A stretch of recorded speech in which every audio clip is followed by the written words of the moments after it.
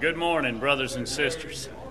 It's an honor to be here with you today, to have this privilege to worship together. And our meetings are important, and our time together is important. We come to lift up biblical truth and exalt Christ and raise up the Lord Jesus and say glory to His name. And it feels good to say that. You mean that from your heart. I think that the teaching and the proclamation of biblical truth is vital to not only to our fellowship but to our society at large. It's what we're built on. It's really biblical principles that gave mankind just concepts like the sanctity of life. And that's a biblical principle, and marriage and the family unit and government and so many things that you all, even people who are unbelievers don't disagree with that. And I just don't see how you can accept part and not take a hold of the whole. Recognizing that these things are from God and they're given us of God. And so we are all benefactors of that this morning. So, we want to proclaim what God has given to us in His Word, and I have a short passage of Scripture that I want to share with you this morning. And I've read this week, and it's touched my heart. I've been thinking about it a little bit, and I believe that I believe in faith today that we need time to pray. I feel that way. I don't know about y'all, and sometimes I like to read the Scripture. I like to tell the story. That thrills me. I don't really like standing here and talking to you all in this group like that.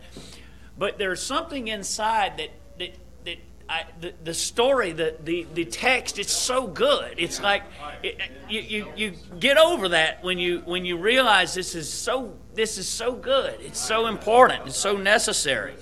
So I want to share this with you. This is in the 2nd chapter of Mark. It came to pass that as Jesus sat at meat in his house, many publicans and sinners sat also together with Jesus and his disciples, for there were many, and they followed him.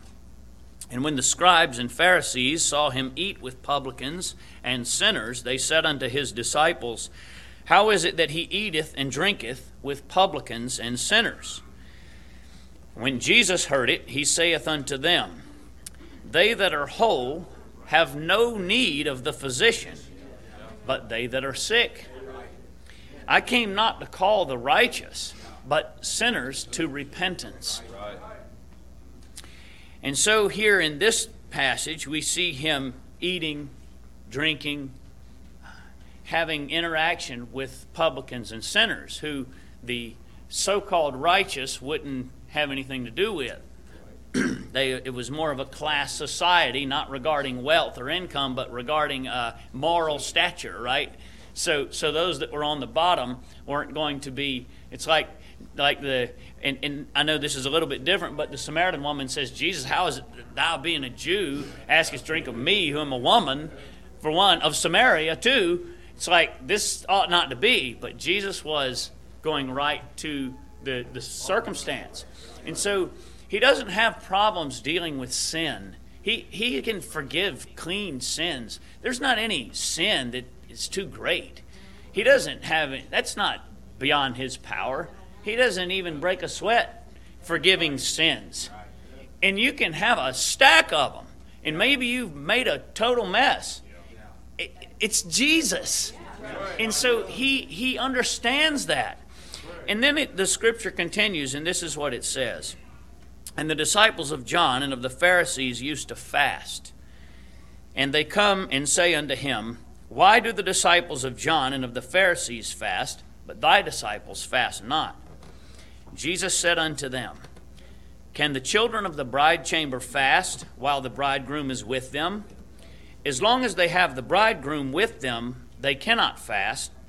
But the days will come when the bridegroom shall be taken away from them, and then shall they fast in those days. No man also seweth a piece of new cloth on an old garment. Else the new piece that filleth it up taketh away from the old, and the rent is made worse. And no man putteth new wine into old bottles, else the new wine doth burst the bottles, and the wine is spilled, and the bottles will be marred. But new wine must be put into new bottles. Now, I'm no connoisseur of wine. I don't need to tell you all that. But I can presume, reading through this scripture, that they were probably not using glass bottles that are used commonly today. And whatever the circumstance was, it was plain to these people. It was common knowledge that if you had new wine when it was made, it had to be put in new bottles. You couldn't recycle them. For whatever reason, that didn't work. It was like the old cloth, the new cloth in the old garment. So that you're going to end up with a bigger hole than you had to start with when you go doing that. So the two are not compatible. So you have the new wine, the old bottles, and this doesn't work. New wine must be put into new bottles, because if you'll notice, it says, so the wine is spilled and the bottles will be marred. So at the end, you don't have anything. You started out, I don't know if the old bottles were of any value, but it was better that when they're done putting new wine in them, they're of no value at all, and the wine is spilled. So I was thinking about that. What is he saying here? Now, he's speaking to Pharisees, and I understand that he's talking to them. There's a couple of applications here in this text. And one of them is that he was bringing in a new way, right? That the whole ministry of Christ was bringing in a new dispensation of the Spirit. That the old law was not going to be incorporated into the new way.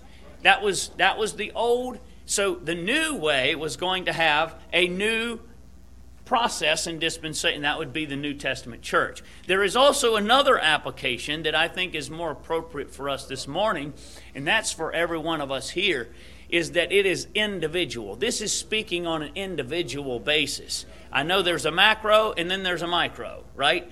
And so the micro is what concerns you. And so that is what Jesus is telling you, is that new wine, well, I'm not going to take the time this morning to get into it's. All right, wine is a fascinating study in Scripture. It really is. It's all throughout. Has immense significance, and it's a lot to do with blood and the blood of Christ. And I'm not going to, the wine press and the whole, I'm not going to try to unpack all that right now. Maybe another time. It's good stuff. However, the new wine, right? You remember in Acts chapter 2, at the day of Pentecost, when the Holy Ghost comes, and they said, these men are full of new wine. Well, obviously there was some distinction between the new wine and the old wine. And I was talking to Renee about this, and, I'm not sure. Was it more potent? Was it more alcoholic?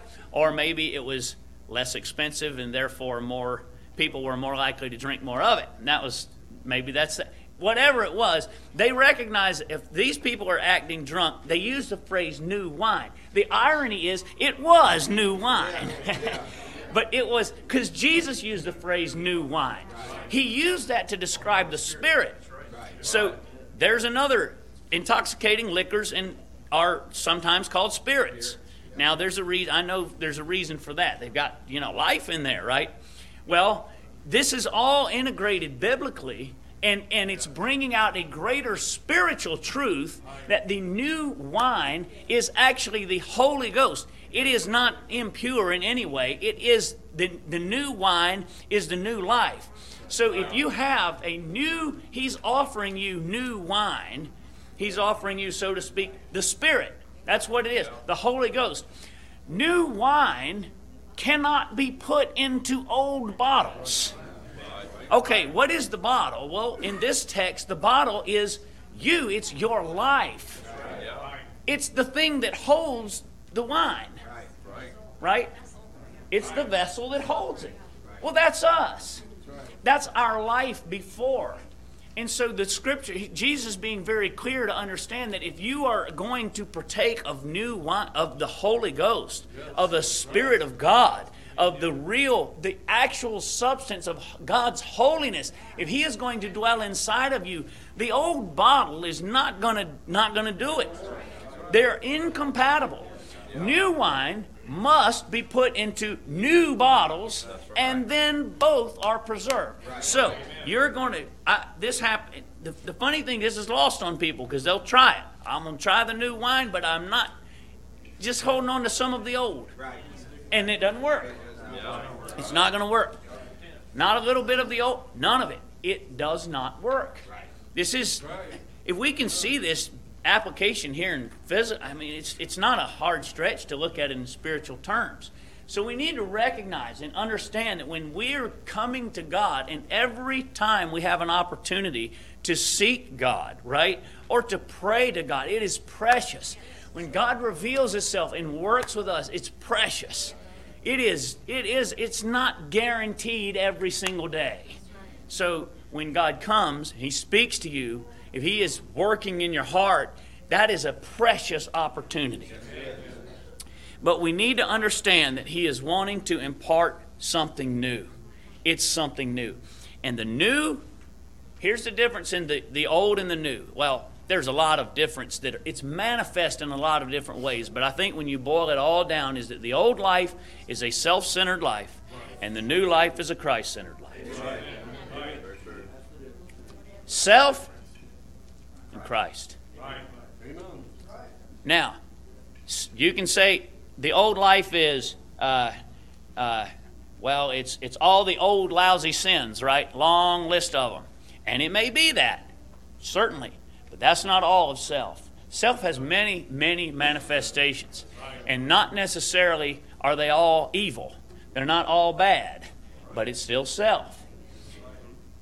Self has a way of working in order to be seen, right? To be noticed, to be relevant, to be approved, to feel validated. That's self. It works, and this is why pride is so roundly condemned in Scripture. Because it is in opposition, it is the old bottle. That's the old bottle. It's in opposition of the new wine. It's not going to hold it. So this is what the Scripture. There are many. Self is the desire for, well, it's whatever you want. That's self. It's your interest, your desire, your life. And we have some prerogatives. We have freedoms, and we want to, do what we want to do and live our own life. And we have and I'm thankful that we're in a country that gives us the liberty to do that. But just because you have the liberty doesn't mean it's a good idea. Just because something is true doesn't mean you have to say it. It might not be the best idea to say. So we have liberty, but we also have restraint, and that's what God's Spirit does. It's helping us. There's another manifestation of self, and I want you to understand this is just as much self as anything else. On one hand, you think it's pride, it's arrogance, it's conceit, it's also maybe it's self-loathing. Maybe it is, I am not as good as, I don't have that gift, I can't do that, I don't measure up, I don't stack up, I can't, I'm not I. It's still I. It's still I. It is not Christ-centered. And you may feel really bad and go the opposite direction and want nobody to see and nothing to do, but it's still self. That's still the old bottle. And so we need to recognize that the enemy uses all of these things. Anything that is in your, whatever your self-interest is, and it's going to be a wide variety of manifestations of that, but it's still self. And so when we accept this text that Christ is trying to bring a new wine, and that it must be put into new bottles, and then both are preserved. Then you have this precious substance, right? Maybe I should say this while I'm here, and I didn't intend to say this, but people ask me from time to time why we don't drink wine. Jesus drank wine. His disciples drank wine. In fact, there's a verse in Timothy, I believe, that says, drink no longer water, but use a little wine for thy stomach's sake and thine oft infirmities. Now, this is coming from a culture where they had no refrigeration, okay? And wine was used to preserve, it was safe to drink. And the process of fermentation and the alcohol that was produced kept it safe. And you didn't have refrigeration. Think about that. No freezers, no ice. Wasn't a thing. They're in the Mediterranean. Where are you going to get it? So water breeds bacteria and contaminates very rapidly. So this is what I presume that he's exhorting this young man, this minister Timothy, to not make himself sick over trying to observe the letter of the law, right? It's like, if you're it's just going to make you sick and take you out of the ministry, you're going to be all right. One thing that is condemned from one end to the other in Scripture is drunkenness. 100%, no exceptions, Old Testament, New Testament, one end to the other. Drunkenness. Now, if there's somebody here that comes from, maybe was born in rural France and drank wine when you were 6 years old with a meal, I don't know about it, but this crowd right here,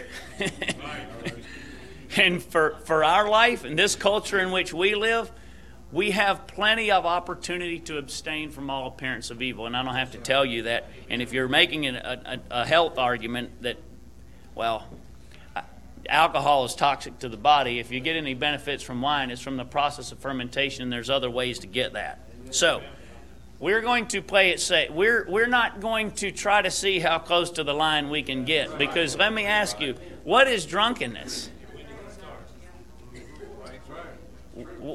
I mean, the law they have to draw a line somewhere, I guess. I don't know, but I'm not going to find out. All right, let me get to 2 Timothy chapter 2. All right, I want to say, I'm just going to share a portion of Scripture here, and again, we're going to go to prayer, because I want to get to that today.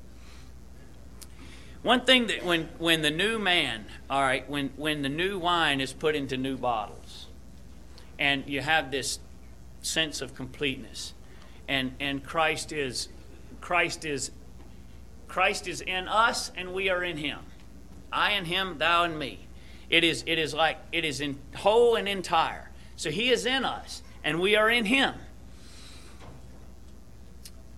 There is a spirit about that. The new wine has a spirit about it that does not strive. It's not competitive. See, that's self. Self is competitive. It wants to. I mean, you see that when you drive past somebody on the road, and they're just going on, and you get over and you start going by. There they go, pull up, right? I don't know what that. It's just a reaction. It's a natural reaction. And that has a lot of manifestations, right? Everybody wants everybody to do well as long as they're not doing better than they are. So, the servant of the Lord must not strive. Must not strive. But be gentle unto all men, apt to teach, patient, in meekness, instructing those that oppose themselves. How you do that? You think you're working in your own interest all the time. How do you oppose yourself? Self. It's a device of the enemy. It's in opposition of you. You've been deceived to thinking that this is best for you because it's what you want. So, in meekness, instructing those that oppose themselves, if God peradventure will give them repentance unto the acknowledging of the truth, and that they may recover themselves out of the snare of the devil, who are taken captive by him at his will. That's the catch. It's the snare of the devil. So it looks like, it makes you feel like you're going your own way, you're doing your own thing. Because it's self. but it's actually not even, it's not good for you. It's not in your best interest. That's the way that leads to destruction. Many there be which go in thereat, and straight is the gate, and narrow is the way that leadeth unto life. So what's the solution? How do you get new wine? Well, like I said, it's in the new bottle. It's the full surrender, the commitment of your life, of all of you, all that is you, and all your desires and all your interest in who you are, and you're not interested in being relevant or noticed, or none of that begins to matter anymore, because Christ becomes the center, and then you can, as he was in this world, a servant unto all men. And you can go about your life with a totally different perspective, that it is Christ on the end. Christ is the glory, and as long as he has the glory, then that makes you happy, and you find yourself very content. And this is just naturally wired into us. I mean, there are secular studies who are going to show that people who are engaged in meaningful work are far happier and more satisfied with their life than someone, even though they're filthy rich and just engaging in pleasure. They're not content like someone who is engaged in helping someone else. I mean, that's natural. So how much greater when you get that on the inside? Not just engaged in a physical work, but when that comes your real desire and your real motive. And that's the gospel. That's what he can do for you. And it doesn't come with hanging on to the old life. So what I'm saying, I guess I get down to the end of this, is the biggest opposition to us is us. Amen. Right. Really. That's what threatens the church. That's what threatens to derail the gospel. There's no power on earth that can stop. It's not some atheist professor in a university somewhere. It's not. That's not our biggest threat. Maybe, but it's not our biggest threat. That's us. It's getting in the way of what God is trying to do. And so if we can recognize that and ask him to give us the Spirit from heaven and make us vessels to hold it, just to carry it around, and it's precious, right? It's you don't want to spill it. It's just something that's of immense value. I believe it was Brother read yesterday about that it was like a treasure hidden a field, right? And it was like the merchant that's seeking goodly pearls. He found one pearl of great price, and he sold all that he had and bought it. So what I'm saying is, wherever your life's taking you, and your own interests are carrying you, reconsider that and recognize that self is not doing you any favors. It's not helping you get where you want to go. It's a dangling carrot. It's always moving out in front of you. And we got to be careful about self. And I mean us, everybody. It's got a way of getting back into things. And you stay sacrificed to God and keep him first and realize that you are completely dead. You are dead and your life is hid with Christ in God. And he is resurrected and he is on the throne. Oh, what a beautiful life it is. You know, there's a hymn. I wasn't planning to. This was on my mind this morning. Oh, I almost forgot about it. It's called Sanctified Life. I think that we can. I want to. As we call prayer, I want to sing this, and that's it. That was the line. I was singing that this morning to myself. Self has been slain, and the old man is dead. Sweet victory is mine all the time. That's the only way to get it. So I can't. Does anyone have the number? 305. 305. Everybody turn to 305. Let the congregation stand. We were going to have prayer this morning. Anyone that needs to pray, come forward. We're going to, as we sing this hymn.